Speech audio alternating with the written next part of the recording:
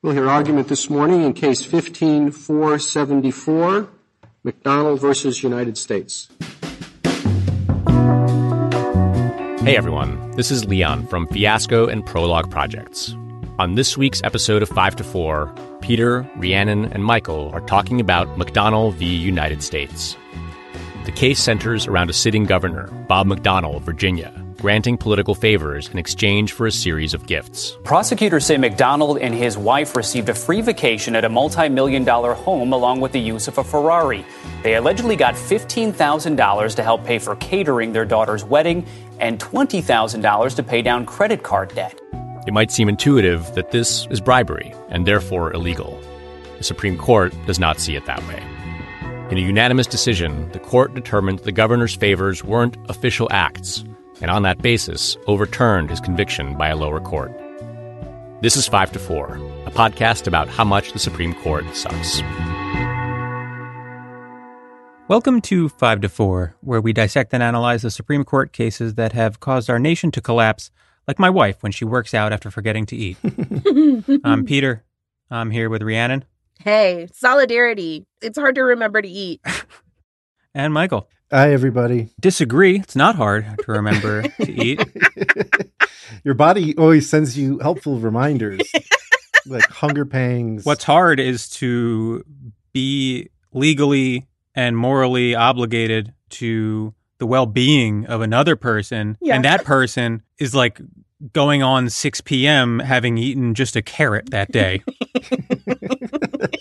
Trying to do a yoga flow. Peter, when your wife collapsed, did you just sit her and berate her that she took an oath to care for you? What are you thinking? You have a responsibility to me. I shouldn't have to remind her. I just throw the marriage certificate at her. Slide it under her unconscious head. Is she eating now? Yeah. I fed her several cheese balls, and she is now up and alert. That's amore. Mm. Yeah. Anyway. Welcome to the new year. A whole new year of 5 to 4. And today's case, McDonald v. United States. This is a case about bribery. After doing the show for nearly 3 years now, it's rare that there is a topic we haven't covered, but we have not discussed the bribery of public officials.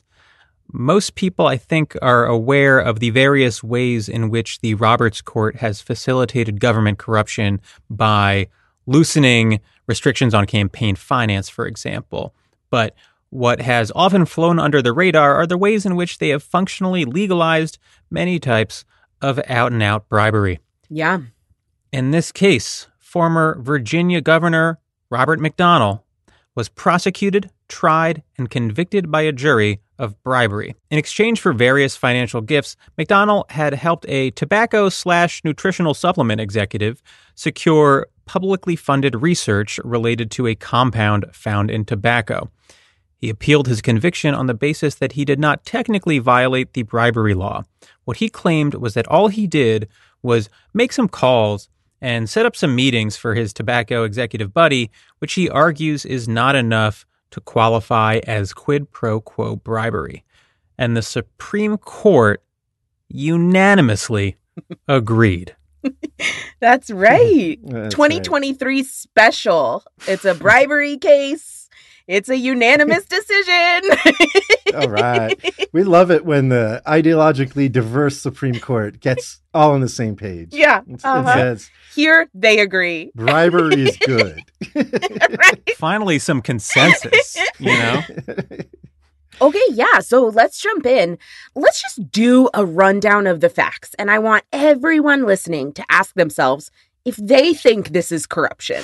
These acts are acts of bribery of a public official, because the facts are agreed upon, right? Like, there's no conflict about what happened. Mm-hmm. The only conflict is about whether the Supreme Court thinks this behavior should count as corruption, as bribery. Right. So let's get in here. Republican Bob McDonnell was elected governor of Virginia in 2009, and he took office in 2010.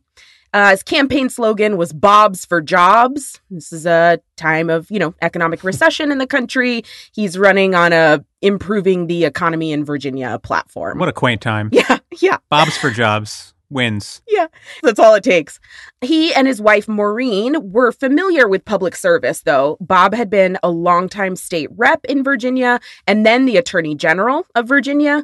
But kind of from the beginning, it's clear that this guy and his family have, financial problems. In 2010, they had $90,000 in credit card debt. And a couple years later, a real estate business that Bob McDonnell ran with his sister had debt totaling $2.5 million.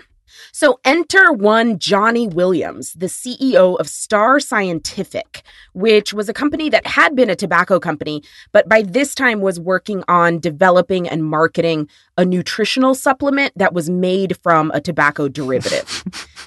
Can we pause and talk about how fake this company is? Yeah. It literally sold cigarettes, I believe. Yes, they did. And then moved away from that into nutritional supplements. Right. Yeah. After this case, they ended up shelving their products, right? The one that's at issue here is called Anatablock. Yeah. That's based on this compound anatabine that's in tobacco.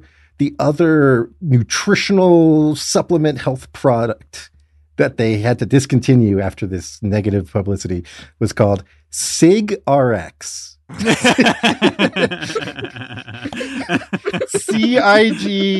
CIGRX. Are you fucking kidding me? How's it legal to name your product CigRx? Yeah. CigRx. Just cig medicine, just cigarette medicine.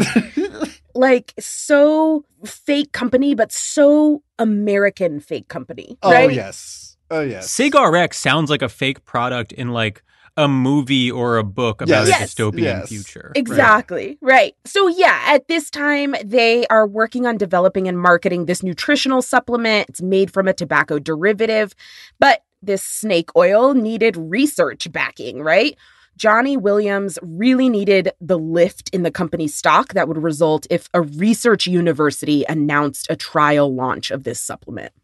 So Williams starts meeting with Governor McDonnell and his wife, and they start making plans to work together.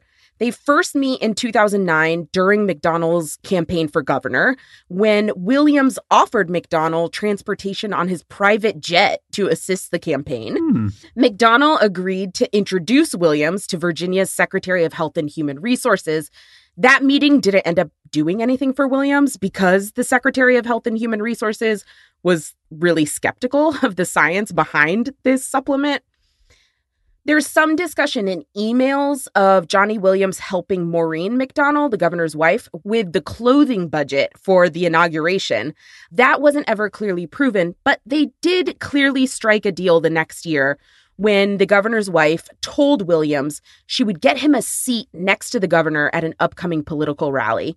And in return, Williams took her on a shopping spree to the tune of $20,000. She was at Louis Vuitton. She was at Oscar de la Renta. And so Johnny Williams gets a seat next to the governor at the next big rally. The governor and his wife also hosted a big launch event for the supplement at the governor's mansion, where $25,000 checks were handed out by Williams to state researchers at UVA and VCU.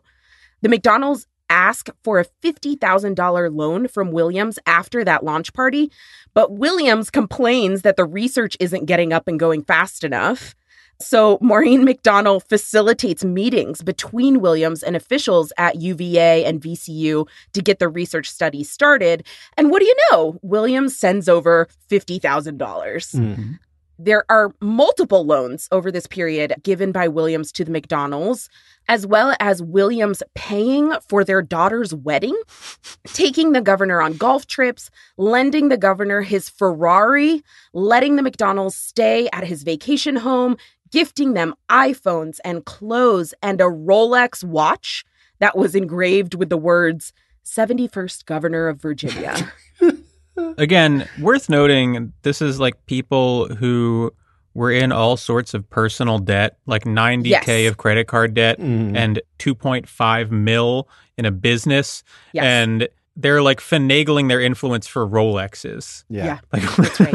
Yep. Just no concern about the actual debt. They're just trying to pad up the gifts. It's just sort of sick. Yeah, extremely vapid. I don't know if they're not concerned or if they are just so shallow that they have to grab at the Rolexes, the Ferraris, etc. Yeah. I think that's what it is.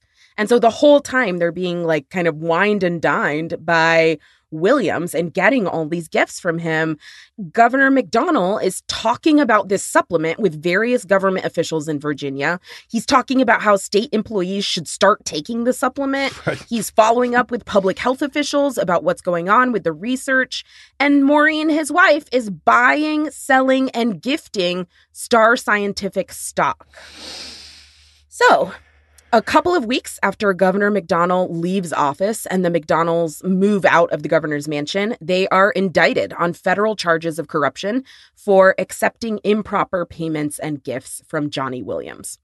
They go to trial, like Peter said, and a jury finds them guilty, sentences them to prison, but they appeal their conviction. By the way, the Fourth Circuit, the appellate court, affirms that conviction, says, yeah, sounds right. Mm-hmm. But the McDonnells appeal it from there, and that's how we get to the Supreme Court. Now, one more kind of funny note that this story reportedly only breaks, the feds only get a tip-off after a chef in the governor's mansion is accused of stealing food. And in like retaliation or whatever, he basically leaks this story that Johnny Williams had paid for McDonnell's daughter's wedding. That's so fucking good. Got his ass. Yeah. You can just see, like, they're like, sir, like, we've caught you stealing. And he's like, are you fucking kidding me? I took some food. Do you know where the governor's money comes from? Right, exactly. Blows the whole thing up. Yeah. It was about to be, like, the best revenge arc of all time until the Supreme Court steps in Yes. Yep. and ruins it. Yes. Yeah. Now, folks, you might be picking up on something that I immediately picked up on. When we prepped this and I heard about the wife receiving these gifts from this guy, Yeah. I said, it sounds a little bit like they're fucking. Yeah, he did. And- say You that. did say that. I said it immediately. Yeah, I mean, look, if I was the governor of the state, you can bribe me all you want.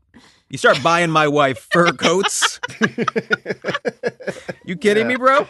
You think I'm going to let some fake tobacco company executive buy my wife fur coats? Oscar de la Renta? No. Absolutely not. Absolutely not. And then we found out that one of the wife's defenses, because the wife and the husband they lawyered up separately. Yeah.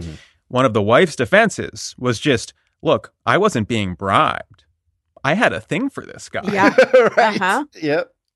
He was showering me with gifts because we were horny, Yeah. not because I was accepting bribes. These were gifts d'amour. Okay. And I would have liked Yeah. to see the Supreme Court address that argument directly. Right. This was foreplay.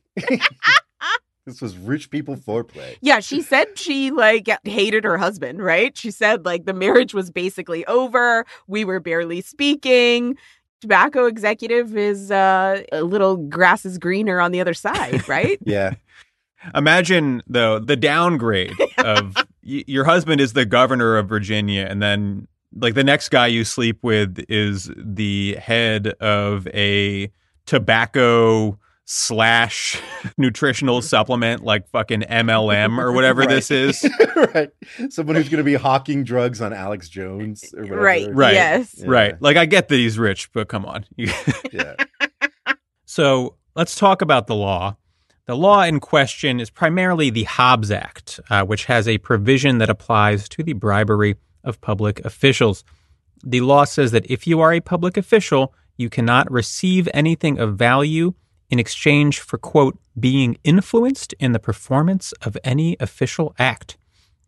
So, McDonnell and his wife received $175,000 worth of gifts and, other stuff. Yeah. In exchange, he set up meetings, hosted events for the company at the governor's mansion, contacted government officials to press the company's agenda, etc., right? Yeah. Pretty basic quid pro quo situation, open and shut, right? You'd think so. But McDonnell argues that none of these things qualify as official acts. Remember, it's only illegal to accept gifts in exchange for being influenced in the performance of any official act. He says that the term official act shouldn't include things like setting up meetings or hosting events, but only specific decisions that the government itself actually makes, like awarding a contract or passing legislation.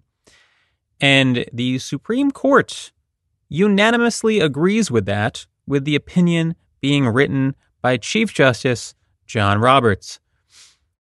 The opinion starts off with a tortured textual analysis, one of the worst things I've ever read in my life. So bear with me for a second.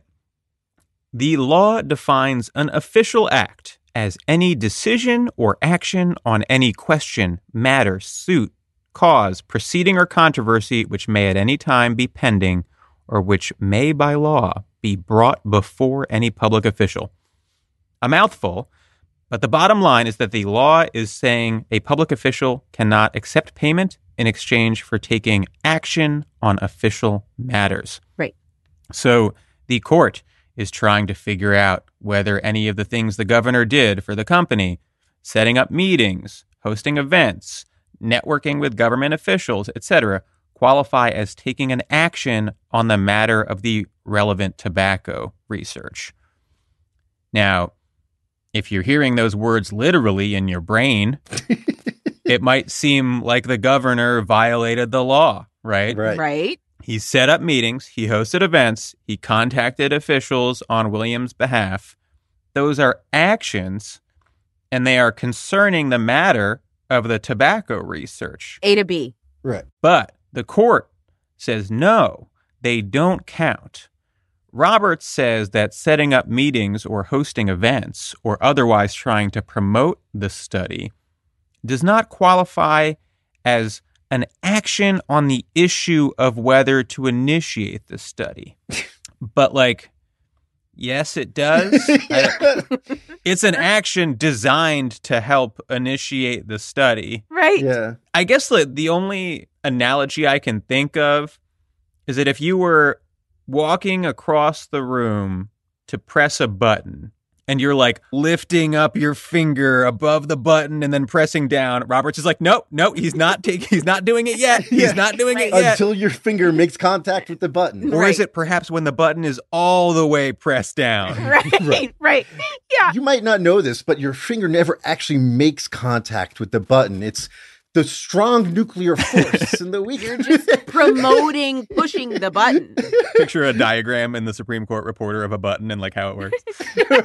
This is this through the looking glass moment when you're reading this and this unanimous court is just sort of telling you that the words you're reading don't mean what we all know that they mean. Exactly. Right? Right. An argument that you need very special training to understand. Either going to Harvard Law School or jamming a screwdriver through your eye socket into your brain and then rotating it really fast around. That's only two ways. Only two ways.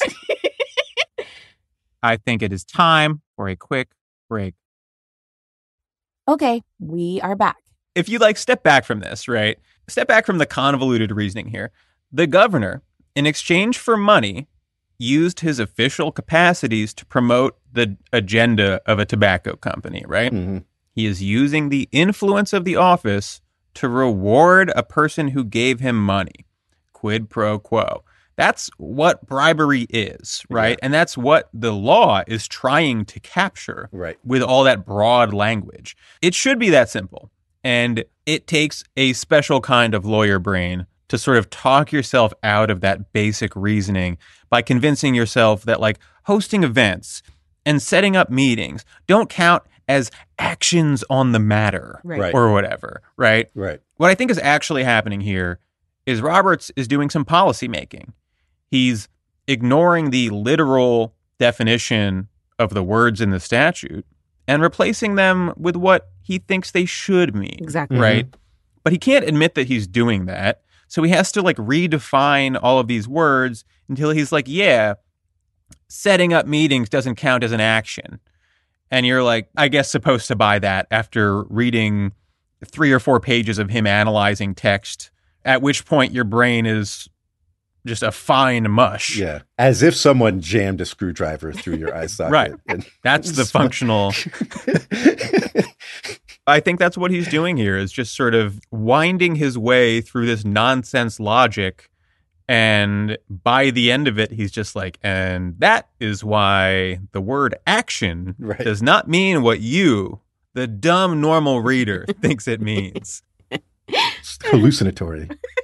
It is hallucinatory is how to put. I was trying to articulate how I felt about it to you guys, and it's like reading something in a dream. Yeah. Yeah. You don't feel like you're ever quite pinpointing it. Like your eyes are squinting, but you can't focus. Right. It's just ma in the background. Yeah. It's like I think I've described it as the cadence of logic before. Mm-hmm. And that's what he's just like doing this like little cadence, like da-da-da, this word means this, and this word means this, and therefore this. But it like never quite comes together in your brain because it just doesn't make sense. He is the worst writer on the court. It's not close. Yeah. Whenever I see his name at the top of an opinion, I'm just like, fuck. This is going to suck. I'm shocked there aren't concurrences. Yeah. Like, it's unanimous, right? Like, everybody Yeah. agrees with the holding, apparently, even the liberals. By the way, the liberals on the court at this time are Stephen Breyer, Elena Kagan, Sonia Sotomayor, and Ruth Bader Ginsburg. Mm-hmm. All of them apparently agree that there's no quid pro quo here. This is not bribery. This is not corruption. Cool. But I do wonder, like, they all signed on to this majority opinion too, right? Like, not even a concurrence to just sort of like explain in a little bit more logic-y way. None of that. Just 9-0, everybody with this opinion. Yeah. I think this is one where like the chief took the hit for the team. Right. Because let's be real, there isn't a good way to write this opinion. Right. And you see this like in the constitutional argument as well. So in addition to this tortured textual argument, there is a constitutional argument. You will be shocked to know that in this constitutional argument, saying that like the government's interpretation of the laws here would raise constitutional concerns. They don't actually cite any portions of the Constitution or constitutional provisions that would be concerning at all.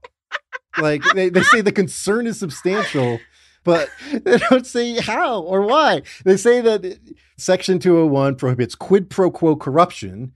And in the government's view, nearly anything a public official accepts, from a campaign contribution to lunch, counts as a quid.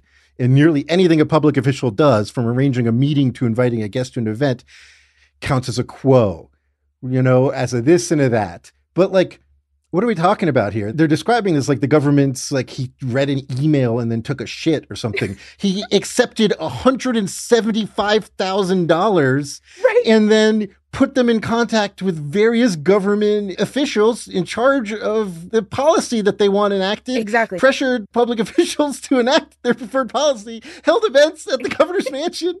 Like, what are you talking about? Like, what are you talking about? It's so insane. Yeah. Like, it's absolutely nuts. Like, I love the idea of the clerks here, the Supreme Court clerks, being like, okay, so no citations here? Like, we're just, what amendment, Mr. Chief Justice? Like, are we concerned about? Like, Well, okay. So first of all, in this section, he tries to like imply that if you read the statute about bribery too broadly, you'll interfere with like representative democracy. Right. Yeah, the idea that like constituents should be able to approach their representatives, talk about their concerns, and be heard, right? Yeah. Right.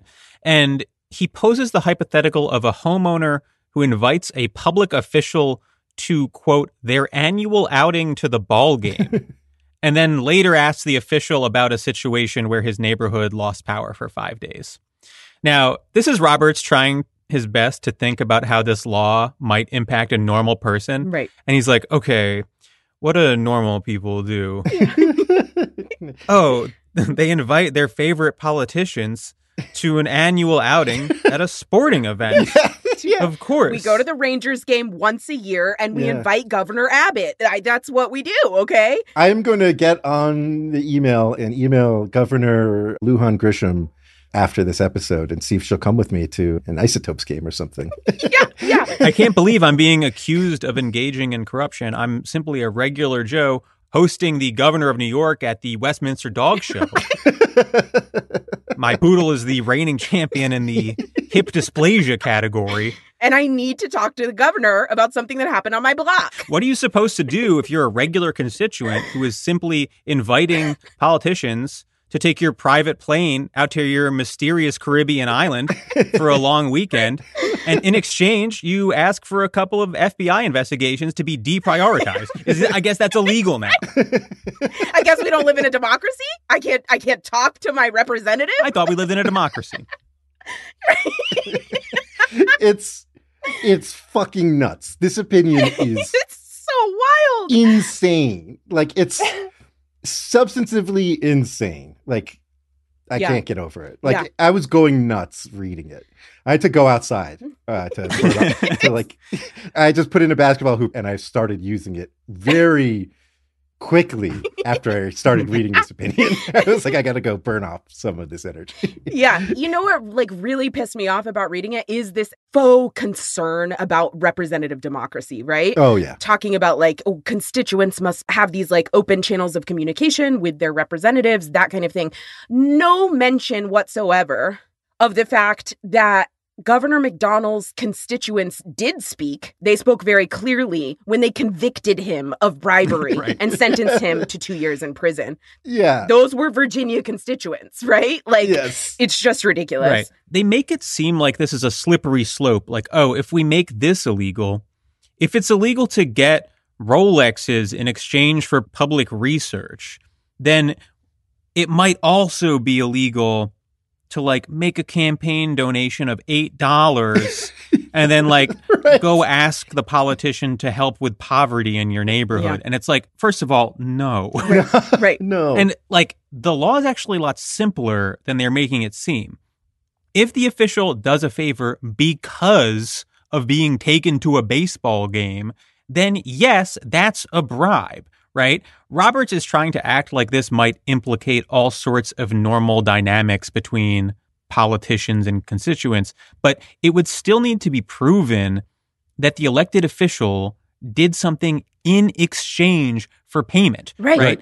If a constituent donates money to a politician and then later, by coincidence, asks for a favor, and the politician does it, that's not bribery, right? It's only bribery if the politician agrees to do the favor in exchange for the money. Right. And like in this case, there were like emails, there's testimony from Williams himself who was doing the bribing. Like everything came together to pin these motherfuckers down. You're not just going to get corruption charges brought against random constituents who donated $27. Like, Right. It's just bullshit. Yeah. It's just like a fake concern. Yeah, totally.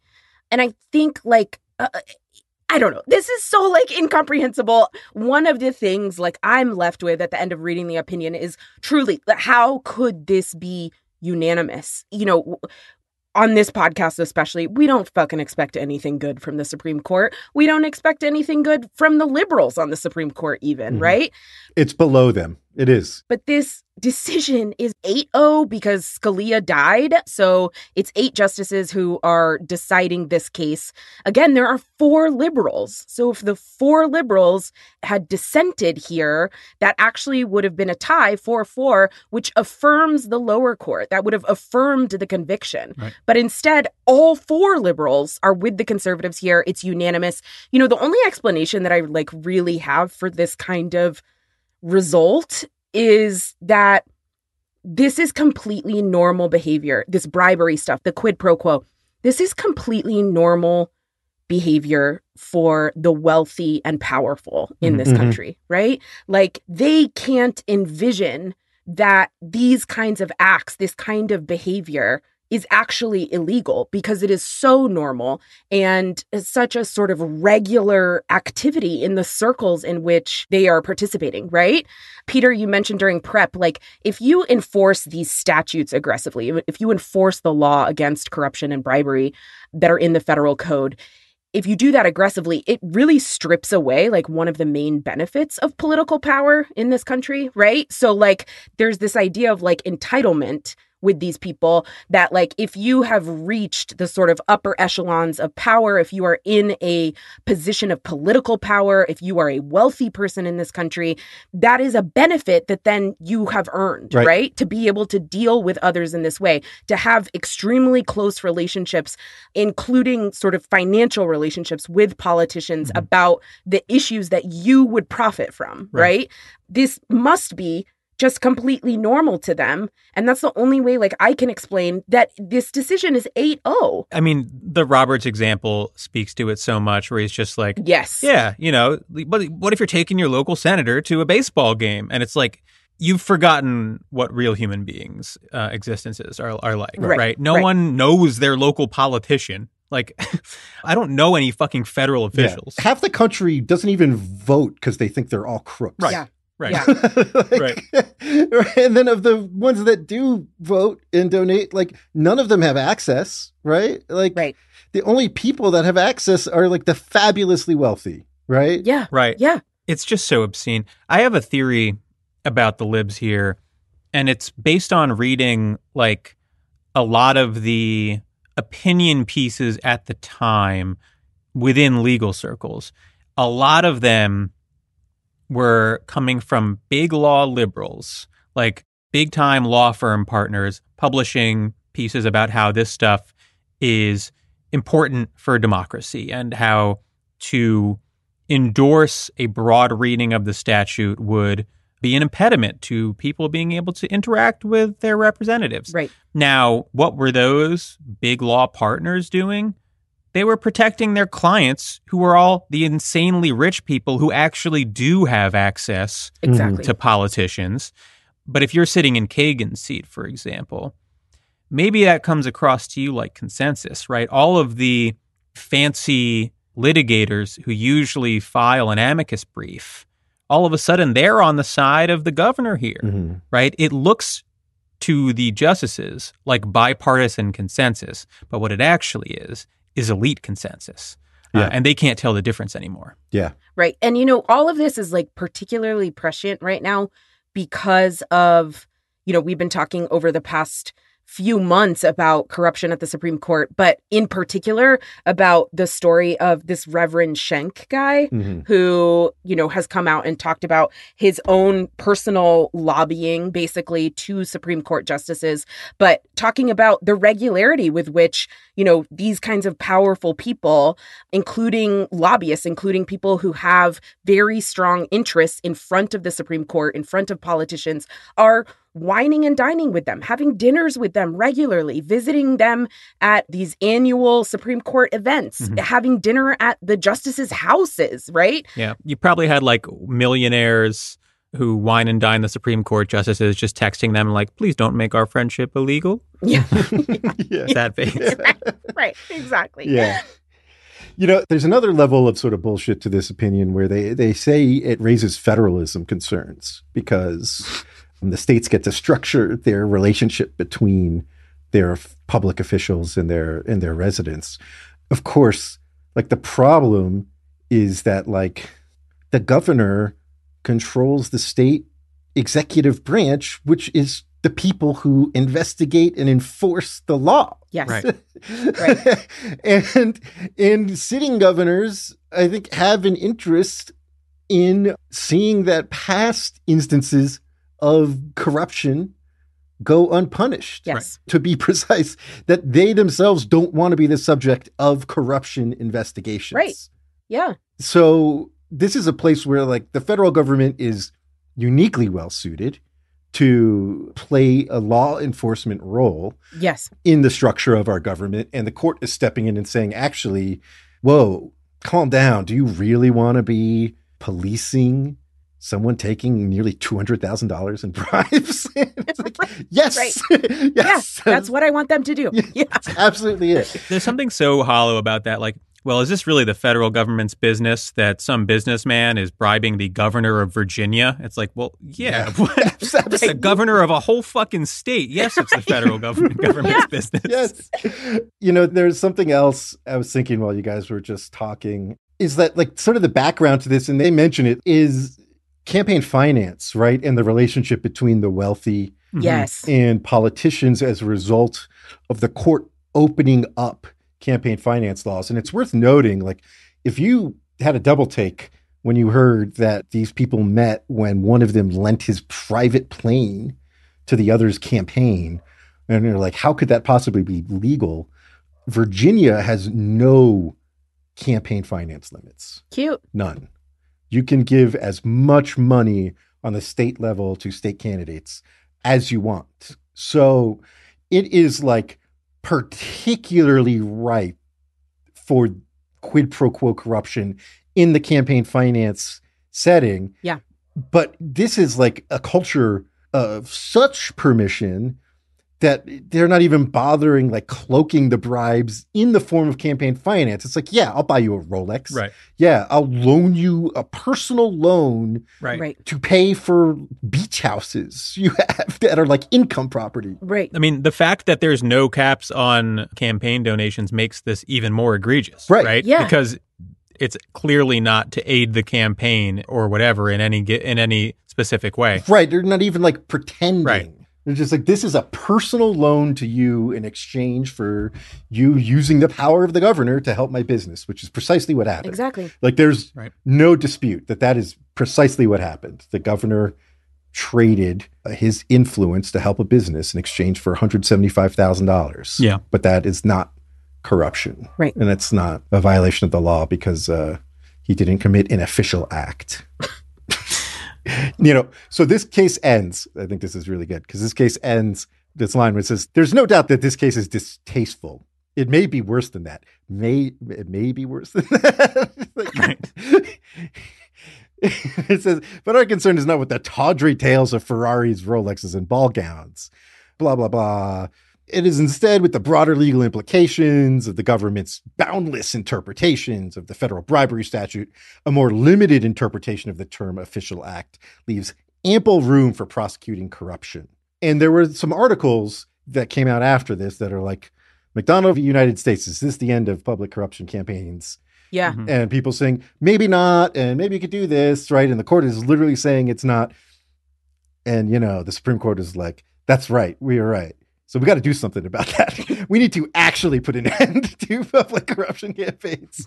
And so they took out some more cases this term to make it even fucking harder to Yep. prosecute public corruption. That's right. There are two, but one of them, I think in particular, Percoco v. United States from this term is good because it also has like campaign finance in the background. And this is one where like a very senior aide to then governor of New York, Andrew Cuomo, resigned from office in order to run Cuomo's campaign, still maintained key card access, still attended government meetings where everybody else was a government official, still basically performed the duties of a senior aide to Cuomo while also running his campaign, Mm-hmm. Right.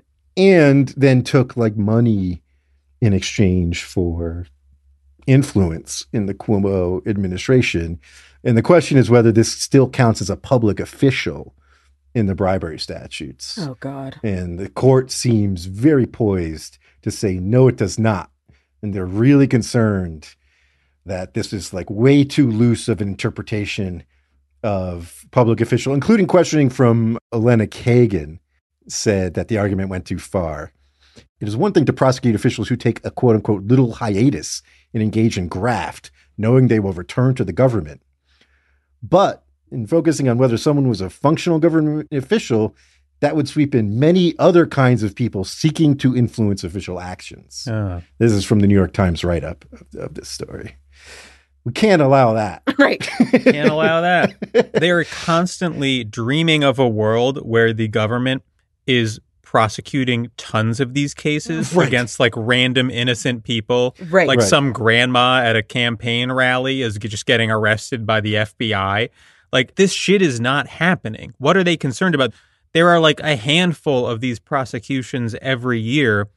You can look at them and know that they're not out of control in any way. It's just so fucking stupid. If anything, it's like there is an obvious problem of public corruption at state and local levels of the government. Yes. Because Yes. their law enforcement is often not independent, not funded or set up to do public corruption investigations.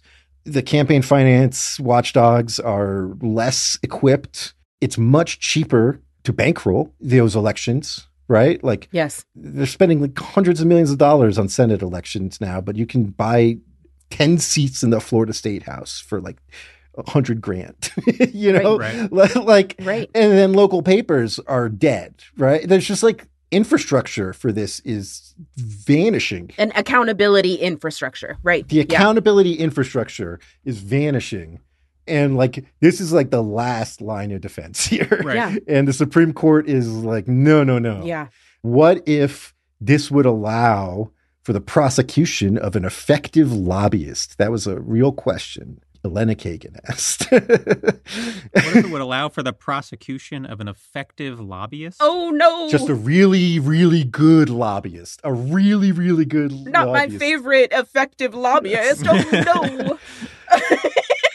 Something that I think is very funny is that this case has been sort of bouncing around on our list to do for a while. Yeah. And this case was, we could have done this like week 5 of this podcast. It's such a ridiculous case. For sure, And yeah. we've been holding off for the right moment. And we decided to do this, you know, when we were planning in like late November, early December. We were like, all right, it's time. This will be a good episode to like come back from the break. Yeah. With like, we'll kick in the new year with like a banger with fucking McDonald. Bribery is legal. Right. And then like multiple stories come out about the Supreme Court justices themselves being the targets of money influence campaigns. Yes. Multiple, like insane. One being this guy testifying before Congress talking about how like it was an open secret. Clarence Thomas knew what he was doing, that he was like trying to push anti-abortion politics at the court. And he was buying access to the justices, and Thomas was like, "Yeah, you're doing good. Keep it up, man." Yeah. That's Keep it up. Reverend Schenck, right? That guy. Yeah, that's Schenck. Yeah. And then the other thing is like the Supreme Court has some sort of foundation or something, and I guess people buy influence, or at least try to, by donating to this and getting even scant FaceTime with the justices, including like hundreds of thousands of dollars from like Chevron and other people who have interests before the Right. court. Yeah. Who have cases in front of them. Every year I donate $20 and then I say, how about those abortion rights I've been asking for?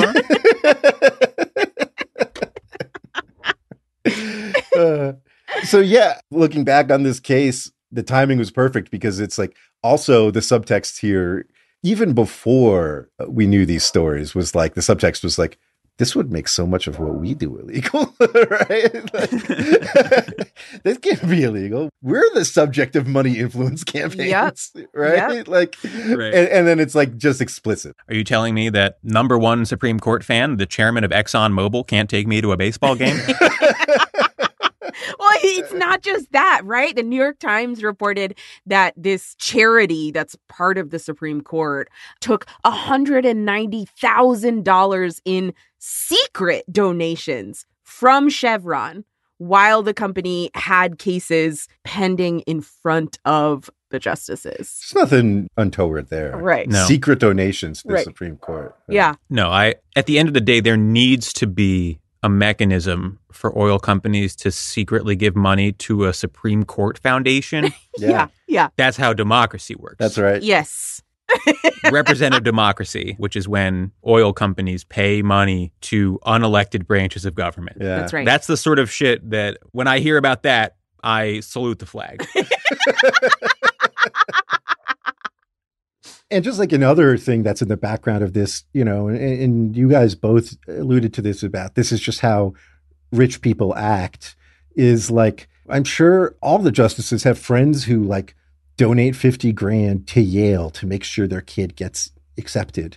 And fucking Clarence Thomas has a wife who like blatantly is like a paid political operative, right? Right. That she then Right. tries to use to like influence Thomas. Like, this is not like a big revelation. Right. And uses Thomas to influence people around her in political circles, right? That's right. Yeah, exactly. So this sort of like casual use of money to get small, official favors, I think is just routine. It's routine in their lives. And so, like, how could that possibly be illegal? There's something like missing in their brains about all of this. Like, if a public official takes money and then uses the power of the government to do something in exchange, I don't know why that can't be basically an across-the-board violation of the law. Right. Yeah. It's so weird to look at that and think, like, let's not get carried away. It's like, why not? Right. How often do they think people are paying politicians money Right. and then asking for favors in exchange? There's something so surreal about it. You could also, by the way, like we were talking about this in prep, if they were really concerned about this impacting like the average person, then make it so that campaign contributions don't count. Right. Right. Like cannot be part of a bribery scheme. I mean, I don't even think they should do that. It's a very easy limiting principle. Right, exactly. If that was your concern, you could do that.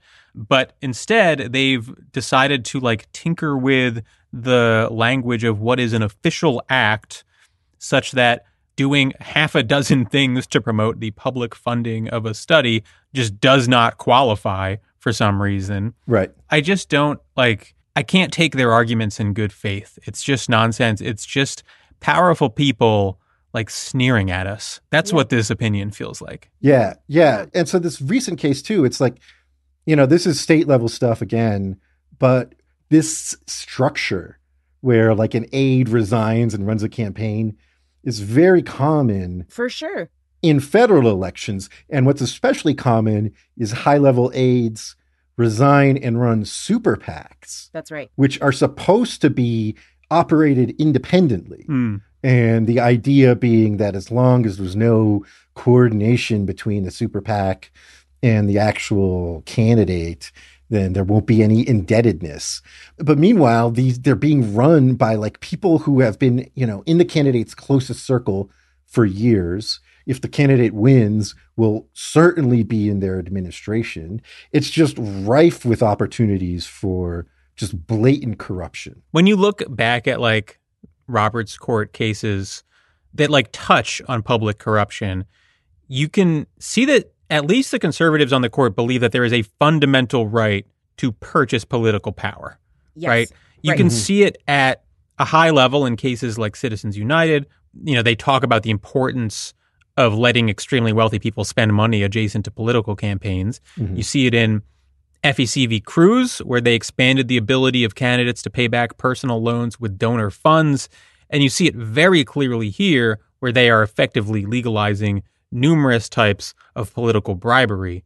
In all of these cases, they are appealing to like broad principles about civic participation and pretending that all of this stuff is carefully woven into the fabric of our democracy, when in fact it's actually just a cancerous outgrowth of our democracy. Yeah. And the rhetoric they use, where they just sort of wrap this stuff in the American flag and talk about the magic of the Constitution, not any provision of the Constitution, but just generally, Yeah. Yeah. it belies how hollow their argument is. This case is incoherent. I mean, Right. incoherent. Utterly. What it really is a statement about where power is and where it should be, right?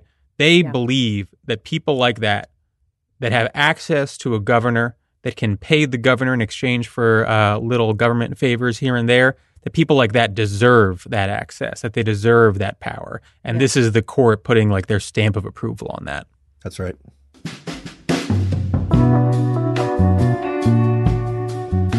All right, next week, Giles v. Harris, a case from the turn of the last century about voting. So you know it's going to be great. Special announcement, February 24th, we're doing a live show in Austin, Texas. 5-4 Live. Tickets are on sale. Just go to 54pod.com and follow the links. Hopefully we'll see you there. Yeah. In a couple of weeks, we are going to be doing a Patreon-only episode where we answer listener questions, which we haven't done in quite a while. So submit your questions if you have them and want them answered. Ideally, smart, good questions, but if you have some stupid questions, we'll take a small percentage of those as well. Follow us on Twitter at 54pod. Follow us on Instagram. At 54pod, all spelled out. Subscribe to our Patreon, patreon.com/54pod, all spelled out. Access to premium and ad-free episodes. Access to all sorts of other content. Our Slack, special events, all kinds of shit. We'll see you next week. Bye-bye. 5 to 4 is presented by Prologue Projects. Rachel Ward is our producer. Leon Nafok and Andrew Parsons provide editorial support. Our production manager is Persia Verlin, and our assistant producer is Arlene Arevalo. Peter Murphy designed our website, 54pod.com. Our artwork is by Teddy Blanks at Chips NY, and our theme song is by Spatial Relations. That felt good. Yeah, I think that's good. It felt like a fucking banger to me.